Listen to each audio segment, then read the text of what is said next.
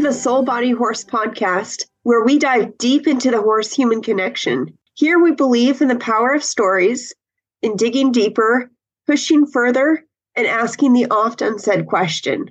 I'm your host, Meredith Crawford, and I'm so excited to introduce you to today's guest, Holly Barnett.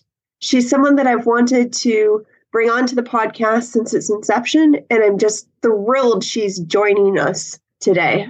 Holly is a lifeline equestrian, a multimodality certified body worker, saddle fitter, consultant, and trainer, and more recently has become a somatic breathwork facilitator. Holly, thanks for joining us. Thank you so much for having me. Just to kick things off, can you break down for us and talk a little bit about what is this thread that you're chasing with these modalities? Absolutely. So I'm the kind of person who is insatiably curious. So as I look back at my journey, and I've done a little bit more of that in the last couple of years, especially, I've really noticed that one thing was a question that led to learning something, which led to that becoming the way I do things differently, which led to new questions. So it's really been this journey of insane curiosity, really. When I was veterinary assistant, I started that out of some massage school. Equine massage school happened straight out of high school. So that was like high school, then equine. I went to horse college. And then I love that. It was great. I was like, you tell a crazy horse girl that they can go to horse school instead of regular school. Out of like when I found out about equine massage, I was like, wait a minute. There's a 2-year program that's all about horses. So that was back then the Darcy Lane Equine Massage Registered Equine Program. So 2,200 hours, 2 years full time, all in. And then part of the graduation requirement was a 200-hour internship with a veterinary practice, which instantly turned into another full-time career. So I was doing massage on the side, but running the office and being an assistant on the road for about 4 years as a veterinary assistant and office manager. And we were like working on horses together, and she was a chiropractor and lameness expert. And there would be all these cases, and we weren't quite sure like what the correlation is. We worked on them, and then they'd still have sore backs. And I'm like, well, the saddle goes on the back. So this is 2001 time era, just for reference. And there wasn't a lot of, there's not even a ton of information now, but back then there was like next to none. And so it was, well, is it saddles? And I went to a saddle seminar and learned about that. And I was like, wow, this is it. I need to learn this. So I did an 8-month saddle fitting apprenticeship. And then I spent 4 years traveling North America, fitting horses and riders of all disciplines and levels. Funny, because I was a veterinary assistant. We'd be doing Coggins tests for everyone going to Florida for the winter. And I'm like, one day I'll have a job where I can go to Florida in the winter because it's really cold here.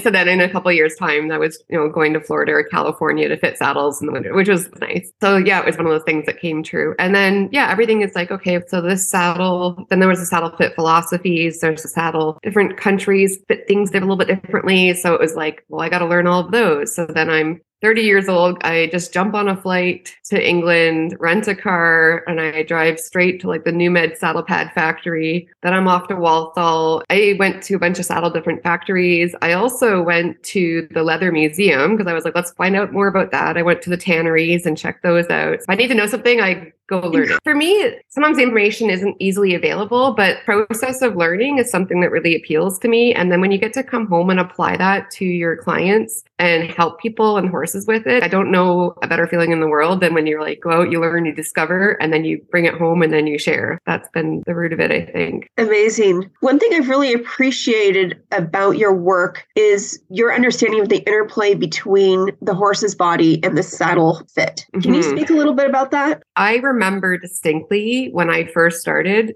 looking at a horse in a saddle, even though I was an equine massage therapist, and going, okay, what now? What am I looking at? How do I make this make sense? How do I put this puzzle together? The apprenticeship started in the shop, like so stitching, taking saddles apart, billets for days, billets, but like a lot of stitching and like that side of the saddle fitting journey. And then you get out onto the road and now you're looking at horses and riders and saddles and adjusting them. And I distinctly remember just sitting there going like, I don't know if I can do this. It's like, there's so much going on. And I've always been amazed because some people have a different approach and it was very like a much more superficial look, like, oh yeah, that looks good enough or whatever. Whereas I look at things in a complex layered system. So I'm like, and then it moves and then the back looks like this when it walks, but then when it trots, standing, was it in a stall all day or was it in the field before I got there? If I measure it before I put it on a lunge line, how much blood flows into those muscles? How much does the back change when you put a rider's weight on it? So I have all these questions nonstop going on in my brain while I'm doing the fitting.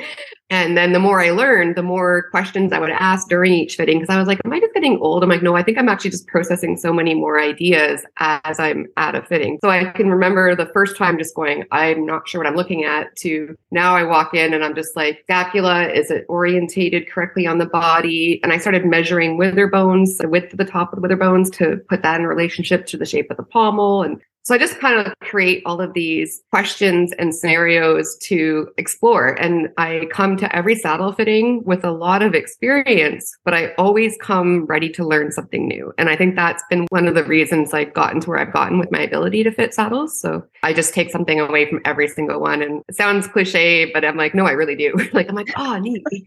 So with the saddle being the interface between the horse and rider, how do you see the horse and rider dynamic or the horse-human dynamic change via the saddle fit? I mean, the simplistic answer is it should get better. What is the more nuanced answer to that? With the saddle being kind of what brings the horse and rider together. Totally. A good saddle fit should enhance the relationship, or at least one would think. In what ways do you see that relationship change or evolve? I guess I can answer that from a couple different ways, like how I interpret that. From like a physics standpoint, your saddle's making or breaking every stride of every ride. So it's either hindering or helping, but you want it to be neutral, but neutral would be nothing on the body, technically, in a sense. So it's there to support and facilitate the performance that we ask for our horses. And so if it any areas that are not working, hindering, like whether it has too much pressure, it's out of balance, it's placing the rider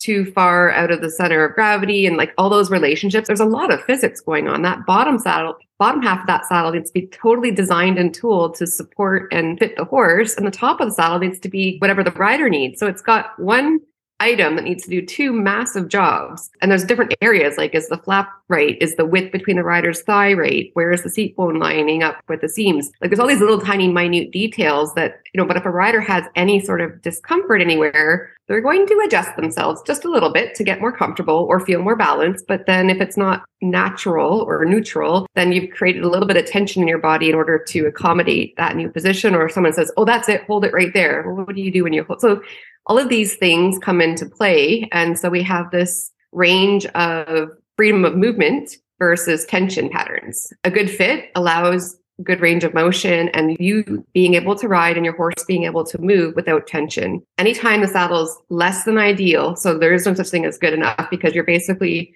the pendulum swinging between allowing excellent performance and comfort to tension and dysfunction. So it's really the pendulum, if that makes sense. It does. And so when you start to see riders compensate or develop tension patterns within their body, what else do you notice going on in the horse's body and just in their overall demeanor? So you can really see it in their body, the way they use their muscles, the way the muscles fire, the facial expressions. One thing anyone listening can experiment with is just be on your horse. You can even do this at a walk and just get a cadence of your walk and kind of get connected to that.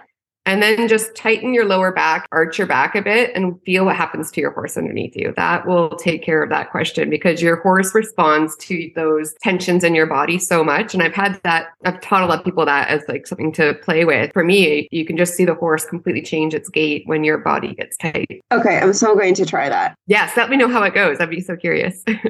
Now, when you were talking about like the saddle doing one thing for the horse and another thing for the rider and having those two shapes, for some reason, I immediately thought of the diaphragm psoas connection. Again, that muscle needing to do one thing for the lungs and another thing for the pelvic region. Yeah, there's so much responsibility on these items or structures.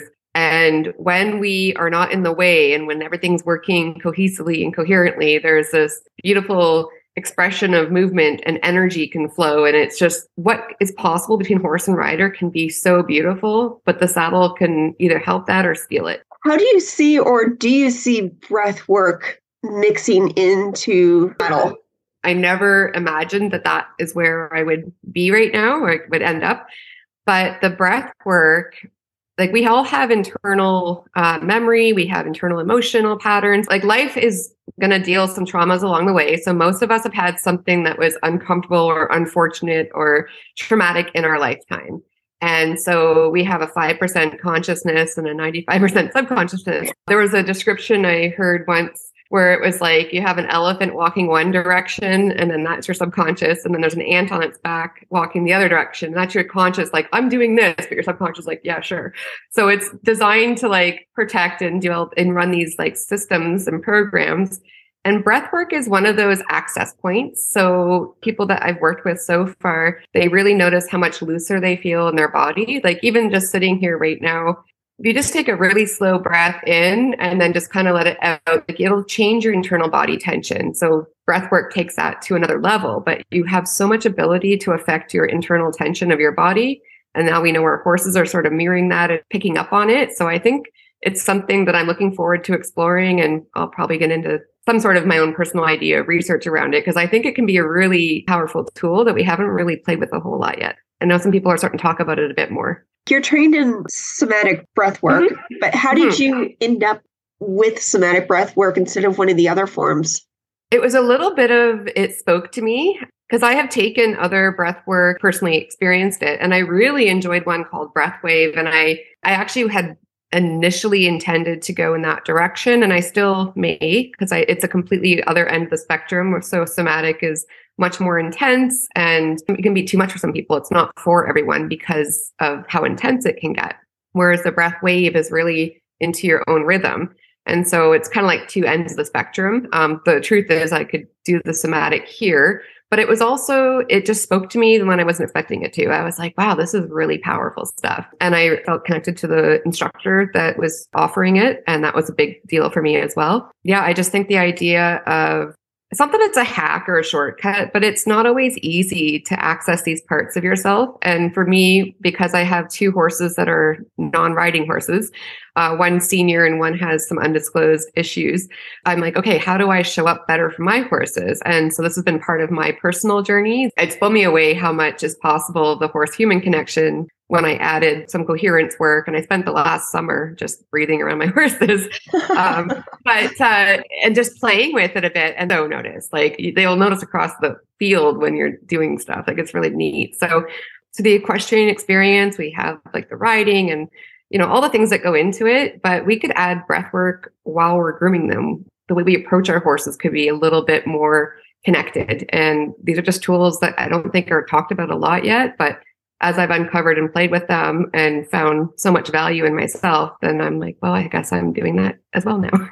HeartMath is that institute, it's close to me in the Bay Area, that has done the coherence work and research, and the mem or images going around about the size of the horse's heart and energetic field compared to the human one, that's HeartMath. How has that interacted with your breath work? And so my horse, George, when I first met him, before he even became like, I became his person, I would notice that when we would be hanging out, sometimes I would feel this like buzzy feeling around my chest. And I had no idea about what, I was still working 9 days a week, 9 hours a day. Like I was barely present in my own body, but I would go out for a walk around the field and he would come up and over the fence and he would actually like keep the other horses away and we would just have a moment. And I was like, oh, this is nice. And I didn't even have him yet. I was starting to get to the point where I'm like, oh, he's probably coming into my life. And I would just feel something.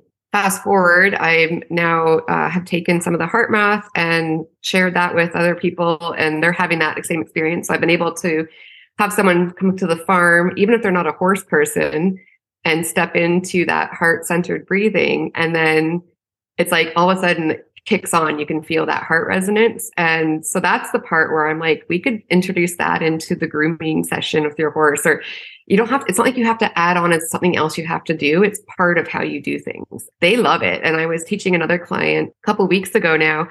And as I was explaining it, it was like the horses were like, And he was just really like, they really tap into it. Some of them really tap into it super quickly. And so it makes it really rewarding when you get like an instant response to it. The more connection we have with our horses, and we have these 1,000-pound best friends with this heart healing, nervous system regulating resonance coming out of them that we're not always aware of yet. So I just feel really called to talk more about that and keep on exploring it myself. Incredible. I'm a big fan of biofeedback devices, and I guess that's kind of the science geeky side of me. So I've had a lot of fun with that HeartMath Inner Balance Trainer. Yes, I have one of those as well. Yeah. And taking it into different situations or thinking different thoughts while I'm hooked up to the device to see how it's affecting my levels of coherence. Yes. Yes. I had a friend I introduced it to not long ago, and she's a very like health oriented friend, like super athletic, all the things. And she's holding it and it's like incoherence and yep. Not like she's like, okay, well, whatever, like really easily incoherence. And then something happens in the background that's a noise. And then like something else, there's a couple of people came in or whatever. And all of a sudden it's like red. And you can tell it bugged her that she was out of coherence. And then she was like, wait a minute. And I was like, so these are the things that are throwing you out of coherence. But the more you practice coherence, the more resilient you become to getting knocked out of coherence. And so she ordered one of those spots. She's like, I need that. I no. But it was just so interesting to have a visual representation of it. And yeah, I had to do a lot of health home practices for about a year last year. And so sometimes you're sitting still, whatever. And so that's when I started really bringing the heart coherence training. And then I was bringing it out to the paddock and sitting out there and doing it every day out there. Where would you love to see the horse-human relationship go? Like, what do you envision the horse-human relationship of the future being? That's a big, exciting question. I don't even think I've spoken all the way about it yet. So I really believe that horses, they're like the unsung heroes of human evolution in a lot of ways. Like they were the reasons we could at first travel across continents. They were the reason that we could build infrastructure and mine holes, and they just have done so much. They won wars, like they've done everything to like future to evolve humanity. And then they became this like amazing luxury. Like it's luxury, even if we're in different levels of luxury having one. They're very adaptable. But now I feel like they play a role in the evolution of human consciousness and self-connection and the way that they can reflect where you're at. So if I go out to the horses like, oh, I'm having a bad day, and I'm like, I need someone to like hold me, they're like, see ya, take that mess out of here. But if I go out there and I'm like owning that I just am where I am, don't need anything from you, but I'm just being here in my rawest form, they just come in and hold space for you and hold like it's been so helpful for me to learn how to regulate my own emotions by how they reflect back to me and then picking up on that. And I just feel like so many people have horses and they love them and the horses love them back and there's great relationships. But I think there's another level that is able to come of it with the nervous system regulation. And not that we're putting it on horses for them to do it for us, but we're going to kind of co-create this deeper connection by how we show up. I love that.